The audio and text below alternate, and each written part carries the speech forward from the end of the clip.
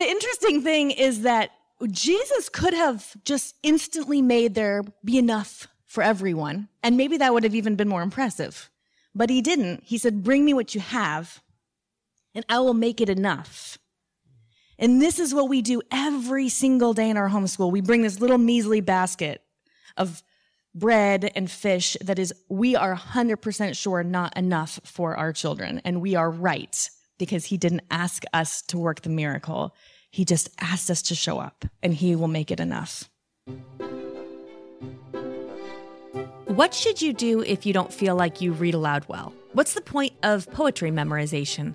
Have you ever really worried about one of your kids? What would you tell a mom who's confused about all the different homeschooling philosophies and methods? How do I know I'm doing enough? What about high school? These are questions you might have, and I've had them too. I'm Sarah Mackenzie, and this is the Read Aloud Revival, the show that helps your kids fall in love with books and that helps you fall in love with homeschooling. This past year, I had the privilege of speaking alongside Andrew Pudewa from the Institute for Excellence in Writing at all 5 great homeschool conventions throughout the U.S. We decided to pitch each other some of the best questions we've ever gotten about homeschooling, homeschooling high school, about books and reading aloud. It's all in here. Andrew is one of my favorite speakers, so getting to chat alongside him on stage for an hour was such a joy for me. Now, we know that many of you weren't able to make it to a great homeschool convention this year, so we thought we'd share our session here on the show so that you could hear it for yourself. And it seems like good timing right now. It's the start of a new school year for most of us, so a good time for a little boost of encouragement, right? You're not alone. There are a lot of us starting a new school year right alongside you. And here's a little secret in the homeschooling world. We're all pretty much jumping in scared. Jumping in maybe a little more unprepared than we wish we were, because that's how homeschooling usually works. Now, before I hit play on the recording for you, I want you to know today is the last day of our pre-order launch on Kickstarter for the first book we're releasing at Waxwing Books. It's a picture book I wrote, illustrated by Breezy Brookshire, and you guarantee your copy in the first print run by pre-ordering on Kickstarter. So if you're listening to this after September 1st, 2022, yes, you did miss the Kickstarter, but you can still order the book. If you're listening to it when it airs, head over right away to waxwingbooks.com, because September 1st, 2022 is the last day of the Kickstarter. And we've got some exclusives you won't be able to get after that Kickstarter closes, including a really beautiful new book bag and some other goodies. So it's all very exciting. Head to waxwingbooks.com and don't delay. That Kickstarter ends September 1st. Okay, here we go. Here is my session with Andrew Pudewa from the 2022 Great Homeschool Conventions called The 10 Best Questions We Ever Got. Welcome. We are so glad that you're here. I'm Sarah Mackenzie, and I'm here with someone who needs no introduction, but I'll introduce him anyway. Andrew Pudewa runs the Institute for Excellence in Writing. The first time I talked to Andrew wasn't the first time I got to know him, because I listened to a recording of a talk he gave called Nurturing Competent Communicators, which I highly recommend. And in this talk, he discusses the importance of reading aloud and reciting poetry as 2 of the most important things you can do to help your kids become good communicators. So I take this advice, and I'm reading a ton with my kids, and I'm seeing all the things he promised would happen, like the great reading comprehension and the improved vocabulary and the better writing skills. But I'm also seeing this other thing happen, which is all of these connections and relationships really grow and nurture in our home. So I think, well, I'm going to create a podcast and just create a couple of episodes about reading aloud. And I tend to be like a ready, fire, aim kind of person, right? So I shoot an email over to IEW and say, would Andrew Pudewa like to talk to me on my podcast? And they wrote back, yes, he would love to. And I thought, oh no. Because this is Andrew Pudewa. And I don't have a podcast. If you build it, they will come. No, if they come, you got to build quick. Yeah. Real quick.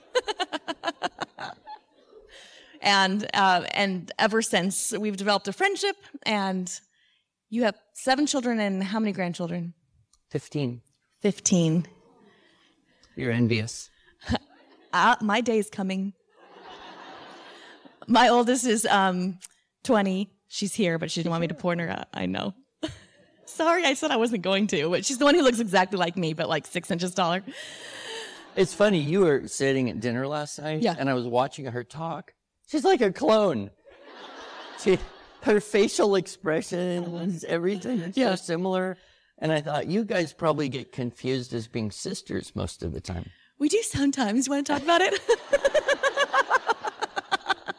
It's a good problem to have. Yes, it's a fun problem to have. So I have 6 kids that are 20 down to 8-year-old twins. And we're just going to talk about questions. So I didn't really know who she was because nobody did. But I'm one of those people who's like desperate for attention. So any random person could call me and say, would you like to be on our podcast? I'm thinking, absolutely. I had no clue what would happen as a result of that. And I am particularly gratified because this message that I had about the importance of reading out loud, I felt like, how do I break into the outside just the homeschool world? And, I work a little bit with schools, some public, private, but how do you reach the general parent population? That's the question I had not solved. And I am particularly delighted, and I don't know if I can legitimately use the word proud of, but I will, that Sarah has managed to do that, to extend goodness way beyond the market that was started with. And, I really believe if you wanted to do something to try and improve education in the United States, the first thing you would do is teach parents how to read with their kids every day, because that's at the core of everything else that'll happen. Anyway, I wanted to tell you something that someone told me yesterday. So there's a woman who's been working with us for, almost 20 years. And she met you at the rep retreat we did in Orlando. Oh, yeah. So one year we invited Sarah to be our guest speaker at our exhibitors IEW staff retreat thing. And she told me yesterday that what you talked about, teaching from rest, was the most important exact thing that she needed to hear at that time in her life, because she was dealing with elderly parents and little kids and overwhelm, and that you, I think, basically saved her life. So she's here in case you want to say hi. I want to hug her now. Her name is Danielle. Okay. She's at her booth. Or she's in the room. I'm not If she's in the room, you better come hug me later on. So, but I think for every one story like that, there's probably thousands that go unheard. So you guys want to hear a funny story about that conference, actually? That little rep retreat? Because Julie from IEW emails me and says, hey, Sarah, would you come speak at our rep retreat? And this is Andrew Pudewa, right? So I'm like, yes, I do. But I had just finished doing great homeschool conventions, and I have 5,000 children at home, and my husband will probably start an uprising if I say yes to something else. I don't think I can leave my kids again. And so she said, well, how many do you want to bring with you? I'm like, 3. Because the young 3, they're not even invited to go to Target, right? So they're for sure not coming to a conference with me. So we come, it's in Orlando, Florida, so we're about ready to leave, and I lean over to my kids, and I'm like, make sure you say thank you to Mr. Pudewa for bringing us to the conference. So Drew, who at the time was probably 8 or something, 10, says, Mr. Pudewa, thank you for paying for us to come to this conference. And Andrew goes, I paid for this? I'm like, go, that's the car. all right, well, we need to get started with the actual content. We're going to ask each other questions and maybe comment, and we have to strictly limit ourselves to 4 minutes per question. Yes. And we will still run out of time. And then we have a lightning round at the end, and I have a surprise question she doesn't know that I'm going to ask her. I tried to get it out of him last night, but he was, nope. I wanted her to lose sleep, but she lost sleep anyway, talking to her daughter till 2 a.m, I'm sure. All right. You ready? I'm ready. I'll go first. Okay. What would you tell a mom who is confused about all the different homeschooling philosophies and methods? How many of you have had confusion about homeschooling methods and philosophies? How many of you just didn't raise your hand, but you secretly have been confused? Yeah. So that's like 98%. So, all right, what do you tell them? Well, okay, this is interesting because when I was brand new to homeschooling, I read all the books, right? Because we want to do this just right. So we're reading all the things and trying to find examples and mentors. And that was good to a point. But what happened is I found myself, number one, constantly thinking however I was doing it was wrong, right? Because if you read one book or one method, you find out this thing is right. And then you read from another book that will never work. And you should do it this way, and you have to do the whole thing their way, or it won't work, or this way, right? This is how it works. And so what I failed to do then is I failed to just look at the children in front of me and respond to the children in front of me. And so what coming to a conference is really helpful, I think, for is, first of all, like, if you look around you, like, this room is full of people who are doing the same thing you're doing alone in your house every day, right? But also, when we're using these excellent published resources, this curriculum or reading about methods, those people are able to speak to their experience, but they don't know your children because you are the expert on your own children. So I would say if you are lit up by reading about different philosophies and methods, that's great, but make sure you're keeping your eyes on the kids in front of you because those are the ones that we're teaching. We're not teaching books, we're teaching images of God, right? And so that ends up being a little more challenging than what we can find in a book. For some reason, I think I should say this. I don't know who needs to hear it, but one of the things people sometimes ask about when they first hear about homeschooling or they look at all the philosophies and methods is, well, what about unschooling? So I would like to define that word properly for you because I think there's people who define it wrongly by saying unschooling is where you basically just let your kids run around and do whatever they want. You don't worry about anything. So I do think there's a place for unschooling, but what it is to undo the schooling that you suffered. So if you're coming into homeschooling straight out of years in an institution, you actually may need to take some time to undo all that, which would be just relax for a while.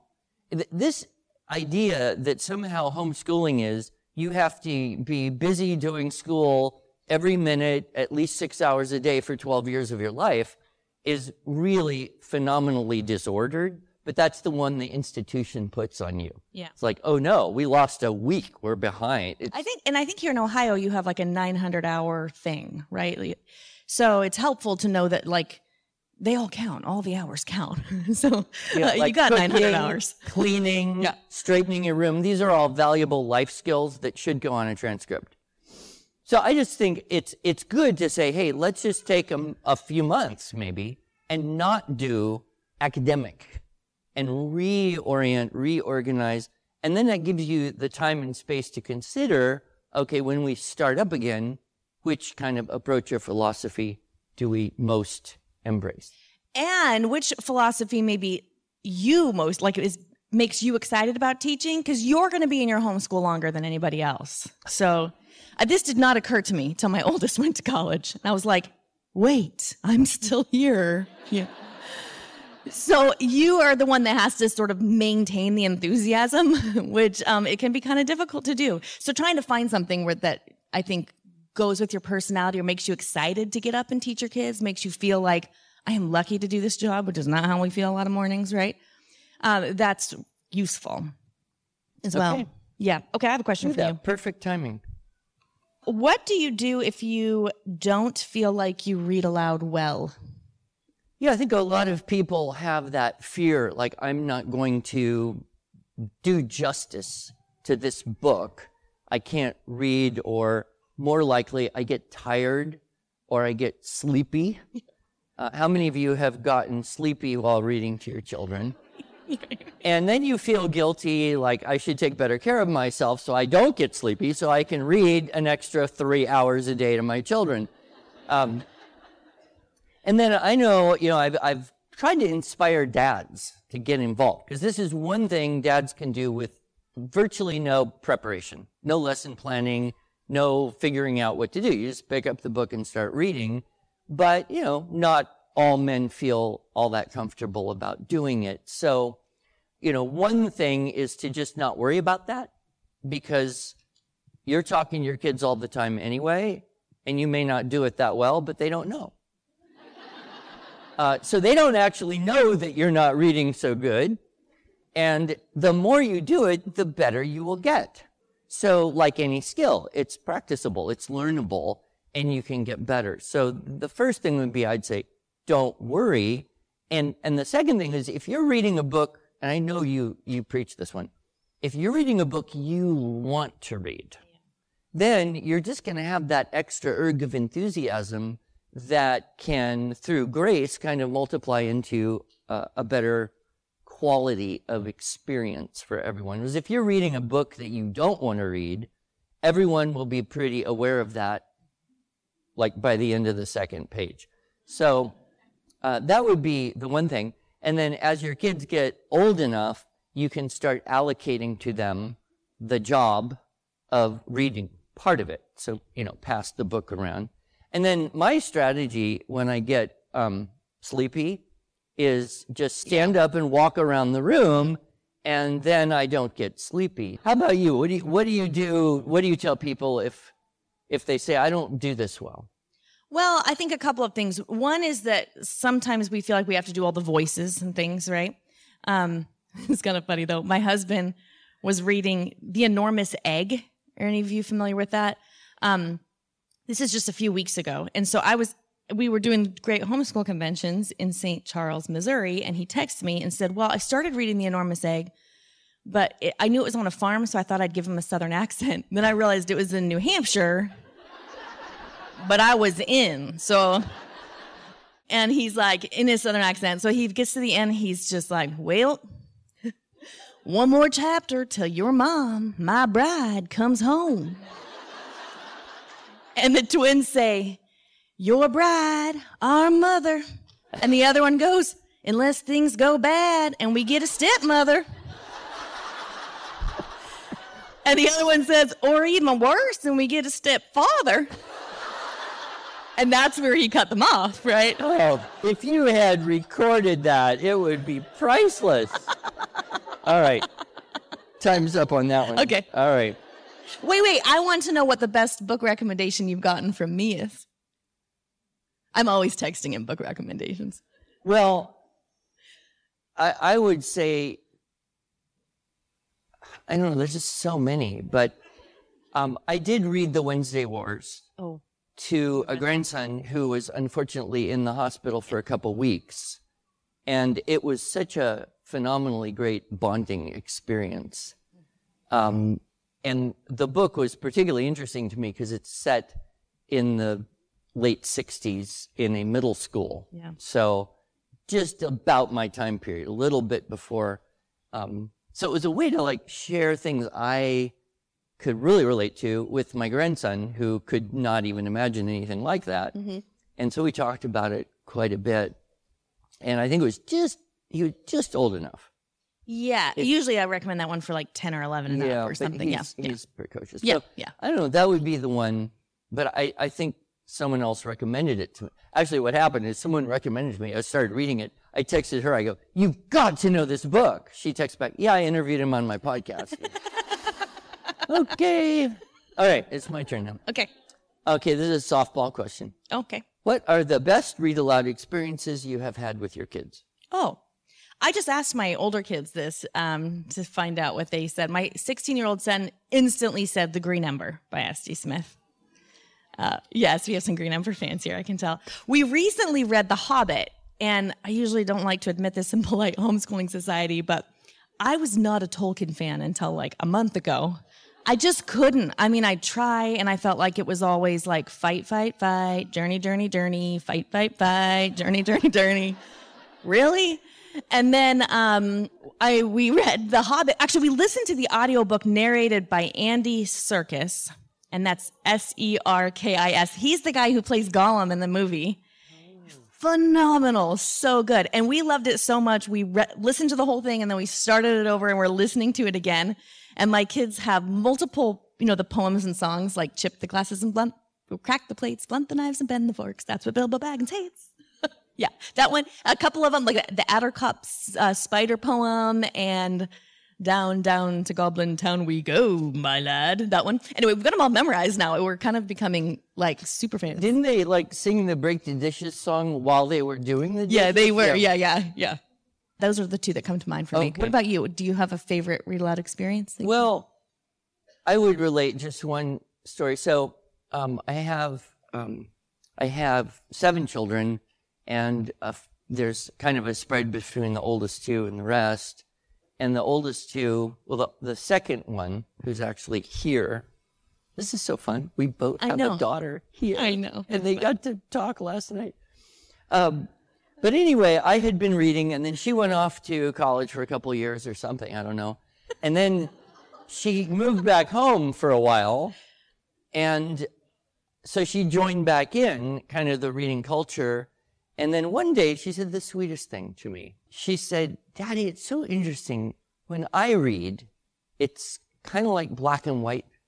But when you read to us, it's like color. And I didn't take a huge amount of personal pride in that, aside from the fact that my reading skills are stellar. But what it made me realize is that there's something really particular that happens that brings literature to life when you hear it, when you read it, when the language lives in your ear. And this particular daughter was an early reader. In fact, I think she spent the entire year of being 6 years old just going through Lion, the Witch, and the Wardrobe books again and again and again and again. And I remember my wife didn't have any of those, so if your kids are not early readers. My wife said, do you think we should make her read something else? And I said, I don't know. She's only like 7, 8 years old, so why bother? She's obviously happy. It has good taste. She just doesn't want to leave Narnia. Yeah. But I think you will find that, the more you get into the hearing of the beauty of the good and great literature, the better it penetrates into your soul. Yeah. All right. Your turn. Okay, let's talk about, I wanted to ask you this one. Why poetry memorization? So that was one of the things that you talk about in Nurturing Competent Communicators, is the 2 best things to do to help your kids become good writers and speakers is to read aloud a lot, memorize poetry. Tell me about that. Yeah, so those are really the 2 things that were at the core of primary education for almost all of recorded history until maybe 100 years ago. So if you look back, I'm sure most of you have read books like Little House on the Prairie, Laddie, Anne of Green Gables, Little Breeches.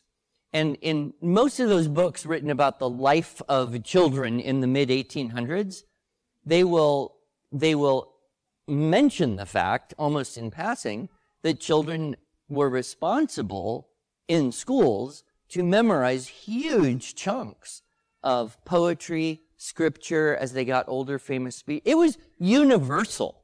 Like in the mid to late 1800s, every single school kid would know the Gettysburg Address, the preamble to the Constitution, the 23rd Psalm. This was just like normal. And so I started to realize how incredibly powerful that is for expanding the vocabulary, for creating a familiarity, even a love for language itself and poetry. And one of the thoughts I've had more recently is we kind of have 2 areas of vocabulary in our mind, in our brain, right? Our passive vocabulary, i.e., we hear that word or we read it and we kind of know what it means. And that's good enough to just keep going. But then there's active vocabulary, which is I can easily pull that word, use it correctly in context, without struggling to think of it or find it or anything. It's just part of the natural way. Well, how do we move words from passive vocabulary into active vocabulary? By using them. But there are a lot of words you just don't have opportunity to use on a daily basis, right? Because they just don't come up, especially in our modern culture.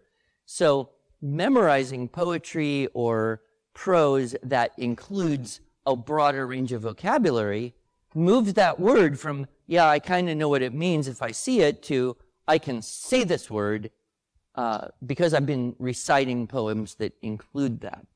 And so I just encourage everyone very, very strongly to do memorization because of all of the great things it does for the brain, all of the marvelous expansion of vocabulary and syntax and fluency, and yet even more so because memorizing something, we use the expression, learn it by heart. Yeah. Right? My mother was a music teacher, and she never, ever said, you have to memorize your piece. She always said, you have to learn it by heart. But there's a difference there, isn't it? Memorization is kind of like mechanical. Learning by heart, you take it into your soul. Yeah. So that which you memorize will actually come into and maybe even affect, maybe even create, hopefully, positive changes in your soul. And the whole modern world discounts the value of memory. And it's ironic because it's advertisers who use repetition to drive really stupid stuff into your brain, right? But if you don't give children good and beautiful things to memorize, they will memorize whatever garbage is in their environment. I can still say, 2 beef patties, sausage, cheese, pickles, onions on a sesame seed bun. How did I learn that? Television commercials when I was 9, 10 years old. Did they say it that fast? Faster. Oh. I used to be able to say it faster. Don't you love it when your kids say, like, use a word that's just, I was just telling Audrey that her twin brothers the other day, one of them had grabbed the other one's book and run out of the room, and so they're fighting, so they're about to get in trouble, except that the twin runs down and goes, you thieving magpie. And I was like, well done, right? And that's one of those cases where you know thieving and you know magpie, but putting them together has like a super special effect. So, well, my older daughter was listening to Emma on audio while she was drawing, and the little kids were like around, but she didn't think they were paying attention until she turns it off, and they're sitting there drawing with her, and all of a sudden Beckett looks up at his sister and says, Clara, you are ill-bred. My husband's like, are we sure they should be listening to Jane Austen? Yeah, you have to be a little careful because, what is it, Wednesday Wars, they have this whole Shakespeare thing going. Yes. And it's the curses. Yes. The Shakespearean curses from The Tempest that really captures this kid's imagination. Yeah. And then he goes out and tries them on all these clueless people. It's hilarious. So, I don't really object to Shakespearean curses. I mean, if you're going to curse, you might if you as well do it in a British accent, it sounds perfectly polite. All right. What's next? Oh. I think it's your turn. Is it my turn? Mm-hmm. Okay. Libraries don't seem to be safe places anymore.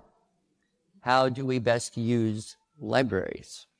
I've been thinking about this one a lot lately because that's true. A lot of the books that are coming out of publishing right now, we get a lot of those at Read Aloud Revival. Publishers will send us their whole list of everything that's coming out.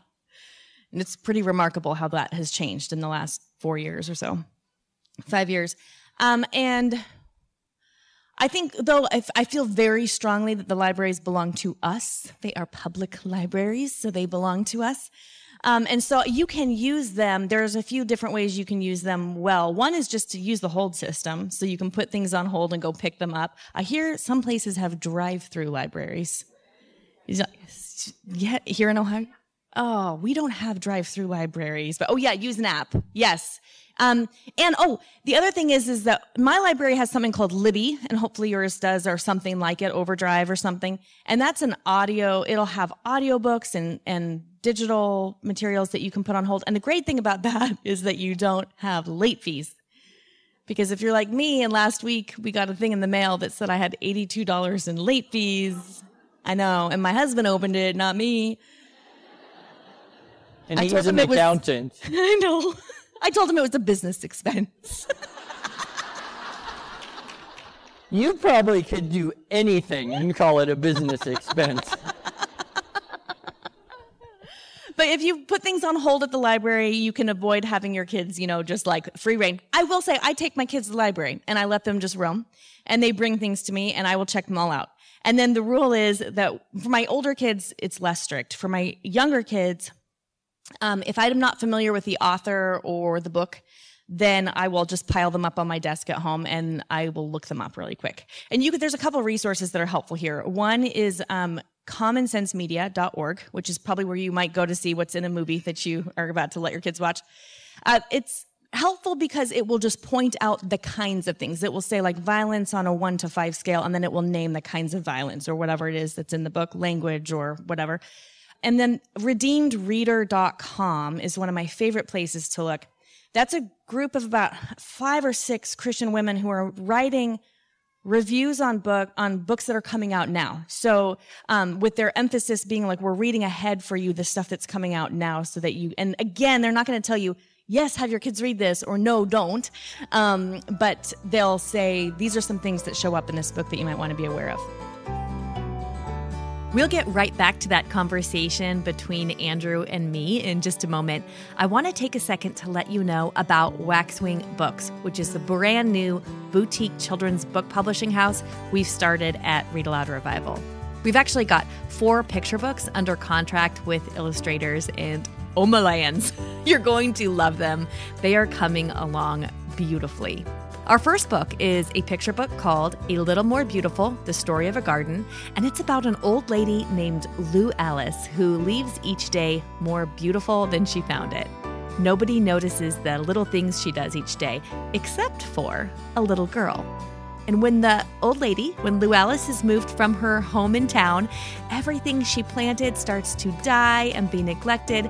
So the little girl takes up the work of Lou Alice, and she does make the world a little more beautiful. But she also knows it's not enough. She's got to do something of her own to make the world as beautiful as it should be.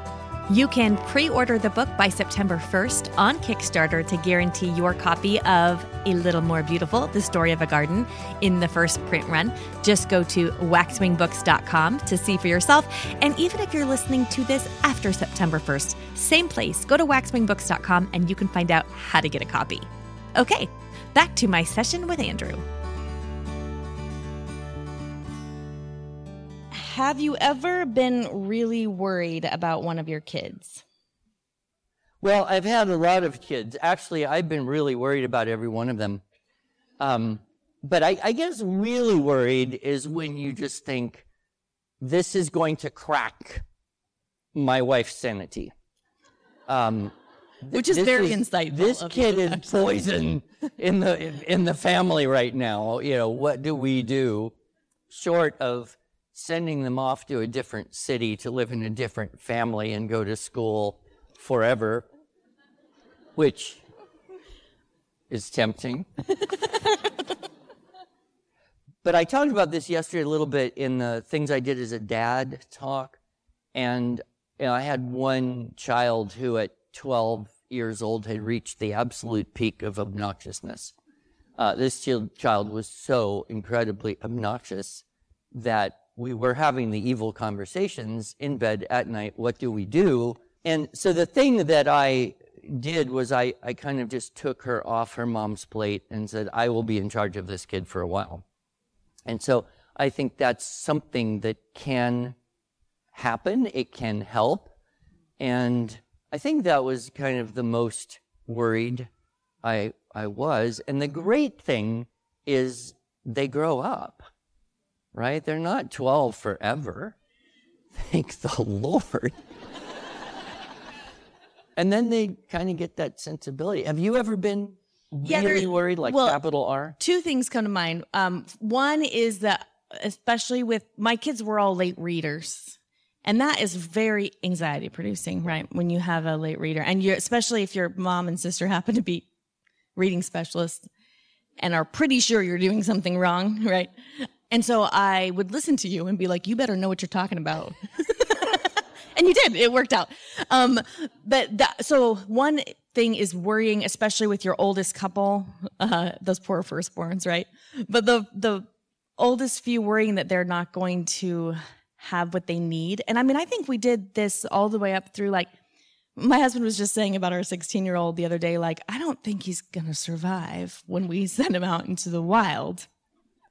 And I was like, I think we always think this, though. You know, like, there's a lot of maturation that happens between 16 and 18, we hope, with the grace of Jesus. But the other thing is that I really feel like a lot of this comes back to us holding our value as homeschooling parents on how our children are doing. So we're measuring our worth and our success depending on how our kids turn out, which is not fair to them, and it's not even fair to us, because that's not the job we've been called to do. So at one point or another, we have to realize that homeschooling doesn't mean that you get to walk the path for your child. It just means you get to walk next to them for longer of it. And once we realize that, then we can realize we show up and we do our work faithfully every day, and they have to walk their own path to heaven. They have to walk their own relationship with God, and they have to make mistakes that we wish they wouldn't make, because we can see them from our perspective, but that's just how it works. Yeah, and I think that the scripture says, teach your children, you know, as you walk and live together. Yeah. It doesn't say have anxiety and worry about them 24 hours a day. Yeah. So, you know. All right, my turn? Yeah. I have a child who loves audiobooks, but doesn't want to read books himself. Will too many audiobooks make him lazy and he'll never want to read? Nope. I'm just kidding. I'll say a little more about Yeah, I think you can unpack it a little bit, but that is the answer. Yeah. Is no, don't worry, it never happens. Talk a little bit about audiobooks versus reading aloud, and what are some benefits or problems with either? Yeah, so one thing to remember is that if what we're trying to do is get good language and good stories into our kids, then whether they get it through the sensory experience of their eyes or the sensory experience of their ears, that it all ends up in the same place, right? It's a different modality. We call it a different reading modality. There is a significant benefit to having it come through the ear, like Andrew talks about, because I think one of the things that you pointed out to me early on was that when we read with our eyes, we skip stuff. We skip the little connector words and things. It's why you can read with your eyes faster than, if I was to hand you a page of something to read, you could read it to yourself silently quicker than I could read it out loud to you.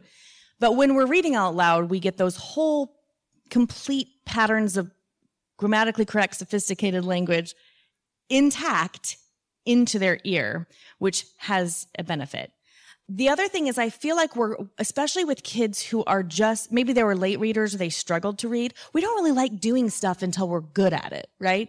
And there's this whole section of time between when we finally figured out how to decode words and when we're really good at it. There's this stretch of time where we really just need to read a bunch of words to get better at it so that it's easy, so that we'll enjoy reading. And during that time especially, listening to audiobooks is really helpful because their stories are better than the ones they can read with their eyes. So it kind of gives you something to aspire to. Because if they're just reading what they can read on their own and they're easy readers, that's just not very motivating.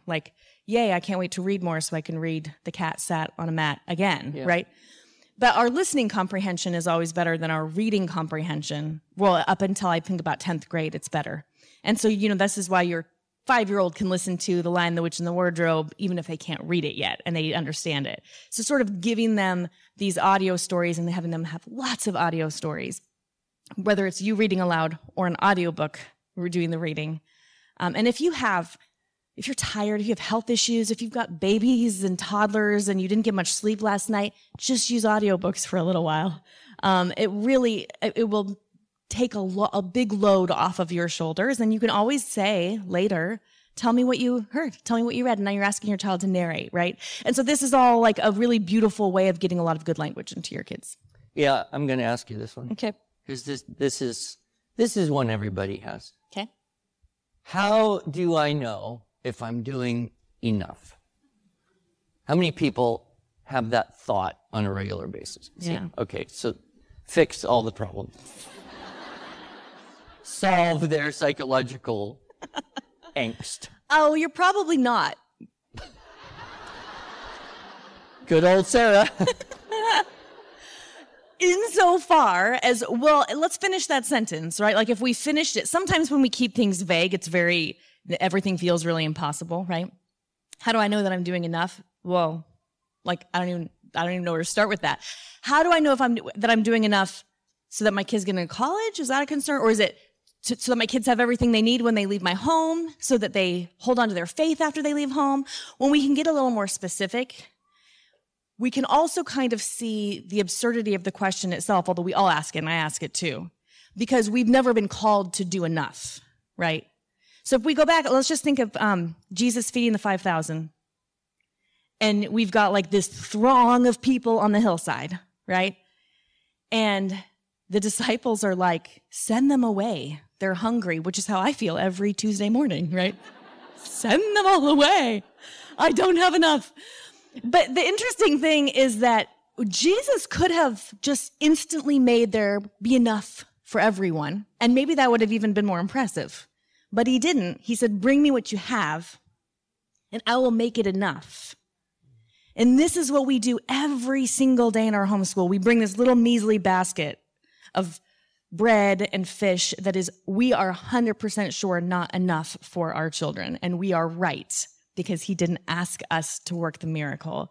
He just asked us to show up, and he will make it enough. So when you're wondering, am I enough?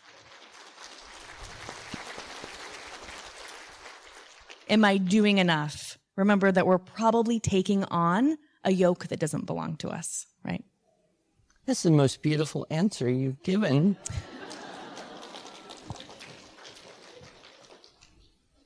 All right. I'm not going to comment. That was too good. Knowing what you know now, what things would you have done differently homeschooling? Yeah, that's great, because having adult children gives you so much valuable perspective. And I know you can't, I mean, if you're sitting out there with a 7-year-old, a 4-year-old, and a 2-year-old, and one on the way, you can't conceive of the end. But if you could, you will know that they will have someday all grown up. That's future perfect tense, by the way. And you will look back, right?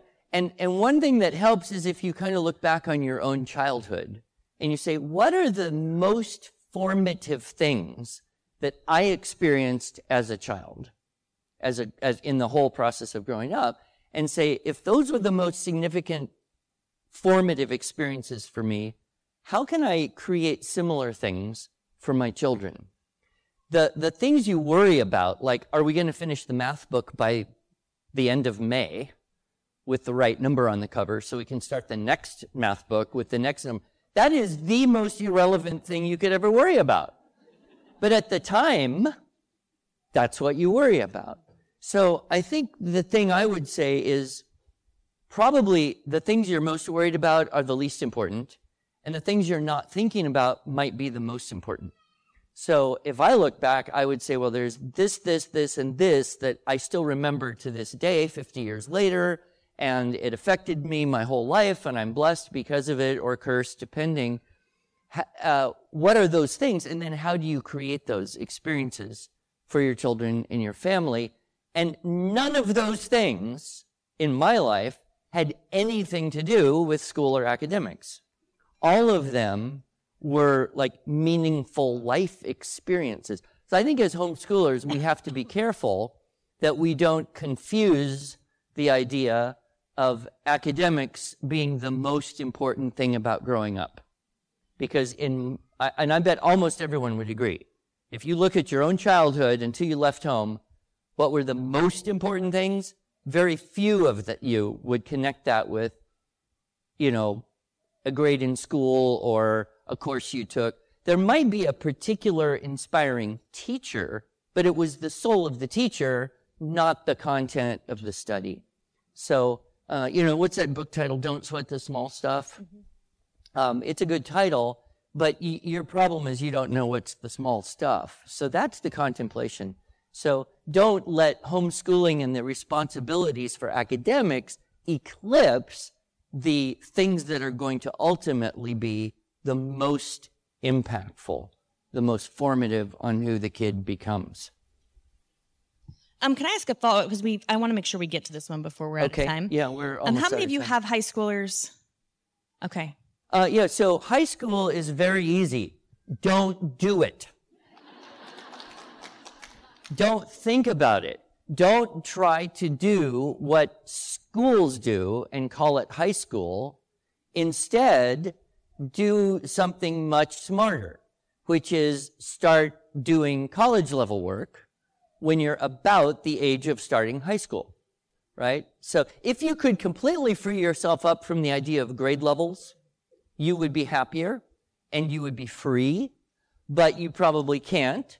But, you can think, okay, if this kid can read decently well, write decently well, and even has multiplication tables memorized, they are head and shoulders above the average 19-year-old at 14. And so looking at dual enrollment options, right, through online class or community class or local Christian college, this is a very, very good idea because you can save a whole lot of money in the long run. There's external accountability, and you get to help the teenager fight the evil demon of math or, English composition or whatever class they take, accounting. You get to be on their team rather than the one trying to force them to do stuff. So looking for that type of opportunity. And anyone in this room, unless you've got a child with real challenges, neurological issues, could probably start at 14 or 15 and take 1 or 2 classes every semester and bank up at least a year, if not a couple years, of college credits before. And even if they're not transferable, you don't use them, it's just as good. This dual enrollment. And the honest truth is this. Under, what do you call it? The first couple of years of college, underclass, right? So you're the first couple of years. Yeah, freshman and sophomore, which is aptly named. The rigor of almost all universities right now is lower than the rigor of a typical high school class of the same sort 50 to 70 years ago. So the only difference, really, is that they have shortened, dumbed down, abbreviated, redefined, so that they can get people through college and keep getting their money. Wait, that would be I've my heard you first say, advice. too, this idea of, do what you want. And call it what you need. Yeah, Yeah. I'm talking about that. Yeah. Transcripts, don't worry about it. Just do whatever you want to do, and then write down whatever you need to write down. I told you wanted to be here. If you do the dual enrollment thing, you don't even need a transcript anymore, right? You got 2 years of college credits. Nobody's going to ask you for a transcript from high school. Transcripts also, I think a lot of us are like, oh, should I put my kids in an accredited homeschool, high school program so they do the transcripts? But the transcript is very easy. They all look pretty much the same. It's like English 1, 2, 3, 4, world history, American history. You can Google this stuff, right? And they don't want it to be some fancy name. And they also don't. I wrote course descriptions for my oldest, and then I heard that the colleges don't really need or want that. They're not even looking at that. So for the second daughter, I didn't even do that. So you just make up a transcript, and Andrew told me to give them all A's, so I did. Yeah. An occasional A- just to make it look okay. All right, we're out of time, so it's the lightning round. Okay. We should do a whole session on just high school. Yeah. All right. Okay, lightning round. What's one non-academic skill you'd like all your kids to acquire before they leave home?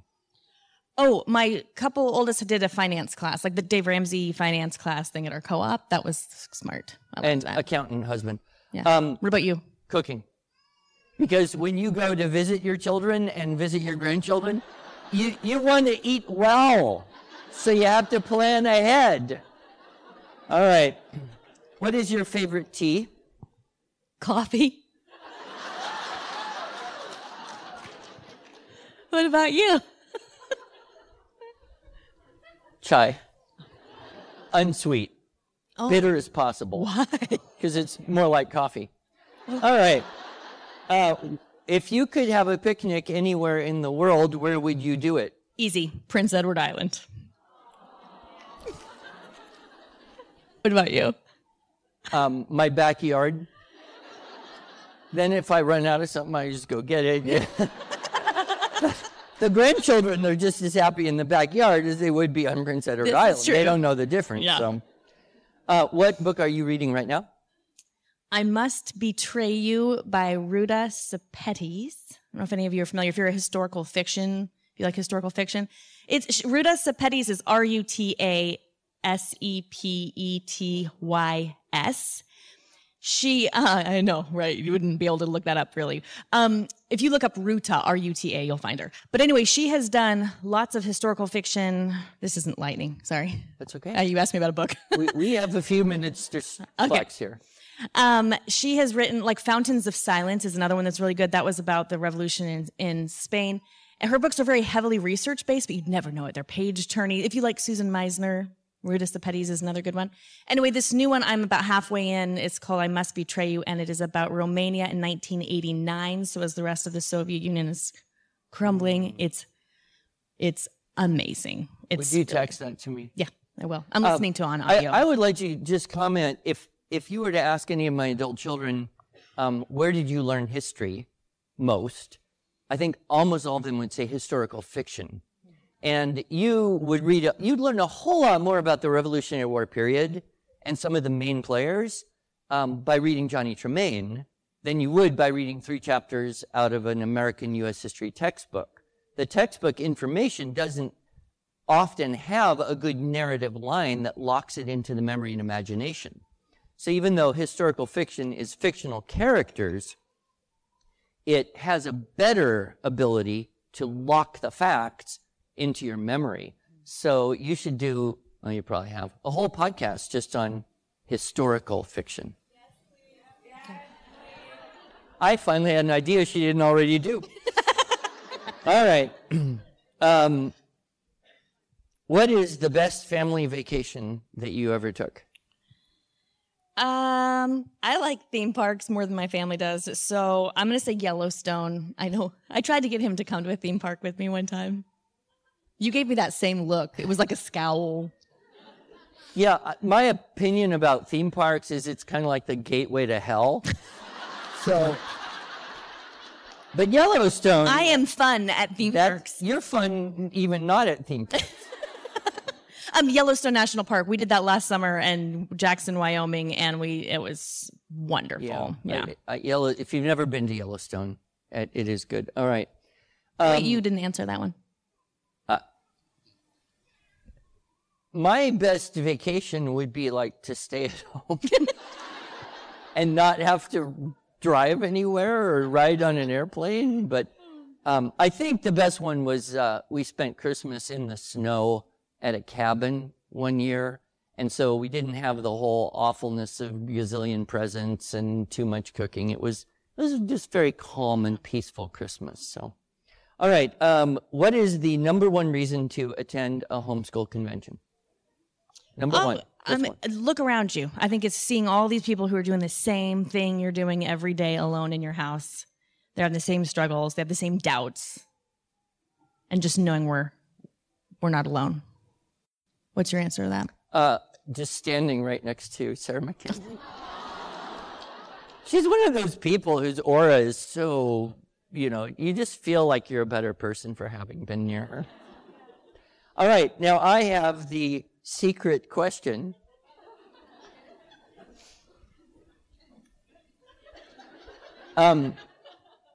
What is your worst but perfectly moral guilty extravagance?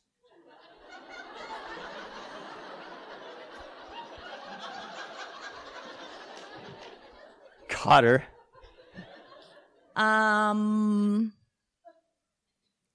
Does chocolate count?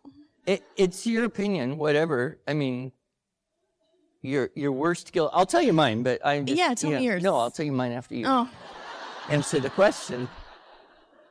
True confession. Okay. But it's not immoral. Okay. My husband would be like, let me start. Let me just get started over here. I would say like, yeah, I don't know. I mean, I was just telling people that I have a lot of theme park stories because I really like going to theme parks, but I do tend to do that thing where everybody else is ready to go and I'm like, 5 more rides. And so like, I have that little selfish tendency that's like, I'm having a good time. Wow. Don't stop my good time. That doesn't even cost you anything. Except the love and admiration of my family. What about yours? So I really like asparagus. What? And oh my gosh. I'm just going to explain this. I really like asparagus. Nobody likes asparagus. I eat asparagus 3-4 days a week. Really? Costco, they have organic asparagus in these big bags. No, my husband buys it, and then we have to eat it. Okay, but now I'm going to tell you the trick. I really intensely dislike chewy ends of asparagus. So I am very liberal in breaking off my asparagus where I have no danger of putting a chewy, fibrous asparagus end in my mouth. You mean the bottom part? Yeah. Yeah. And so I break it off like halfway through and I just throw them away, knowing that I probably could have had another inch and saved myself a few money or gained a few calories. I don't know. And then I just, asparagus has calories. Load them up with butter, which is the trick. Yeah. So if you get just the good part and you smother it with butter, asparagus is like the best vegetable there is. But I always feel a little guilty about breaking the asparagus so high. Do you like Brussels sprouts? Do that too. Brussels sprouts only if they're roasted. Okay. You got to cut them in half, salt them heavily, put them in the oven, roast them until they're a little crispy. But if you steam them or mix them in a stir fry, it's disaster. Well, that is the end of our hour together. I hope it's been enjoyable for you.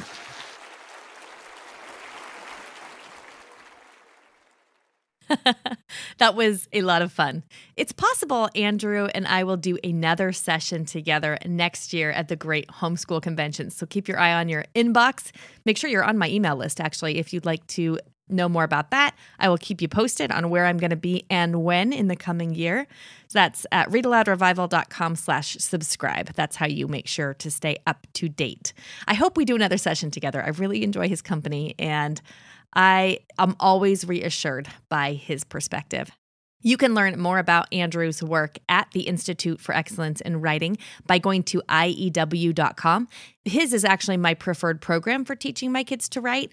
I really like their new structure and style for students courses because those are pretty independent courses where Andrew is teaching your kids directly on video. So you as the parent teacher, you offer feedback and some coaching or editing ideas based on the teacher materials, but you're not having to direct teach every lesson, which is really doable for busy homeschooling parents, moms who have their hands full with younger siblings and babies, which was me for many, many years in our early homeschool. Anyway, check it out. We still really like IEW for writing, and I think you'll enjoy it as well. We'll put a link in the show notes so you can check out their programs. They have several different options there. Okay, for now, let's go hear from the kids. I'm Cole, and I live in Atlanta, and my favorite book is Bear Stays Up by Karma Wilson. I'm Ella Blue, and I live in Atlanta, Georgia, and my favorite book is Adventures with Waffles by Maria Parr, and I'm 11. Hi, my name is Riley. I live in Frankfort, Kentucky, and I'm 4 years old, and I like the book Heidi, and what I like about Heidi is when she ends up with her grandpa. Hi, my name is Esther, and I'm 4 and I'm almost 5. And my favorite book series is Molly, and I like that she chose to go underwater when she didn't like it, and she was super brave. My name is Karis, and in Missouri. What book do you want to talk about? Adventures with Otto. How do you like that book? Because my favorite character is Otto, and he's really funny. Hi, my name is Eliana, and I live in Jefferson City, Missouri. And my favorite book is Stuffy Mouse because I can read it by myself. Thank you, kids. Always love hearing your messages. Hey, don't forget to head to waxwingbooks.com to pre-order your copy of A Little More Beautiful, The Story of a Garden. The clock is ticking on that Kickstarter campaign. As always, thank you for listening. You can find the show notes for this episode at readaloudrevival.com/212. The episode was produced by the team at Yellow House Media.